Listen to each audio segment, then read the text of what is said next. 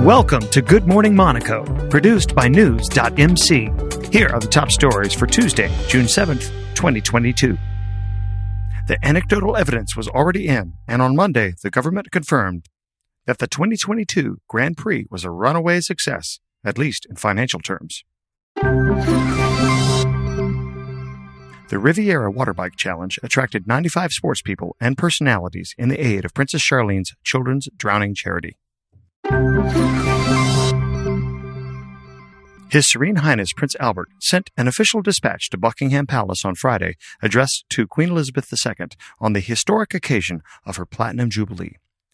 Quote, Princess Charlene and the Monegasque people and I would like to express our most sincere congratulations, wrote the sovereign.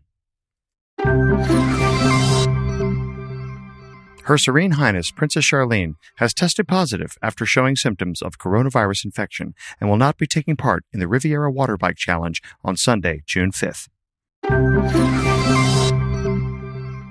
Duly noted, Gulf Air has launched a seasonal service from Nice to Bahrain, operating until September 29th. Get the latest top stories from and about the Principality of Monaco every morning, Monday through Friday. Subscribe to our free newsletter at news.mc/newsletter.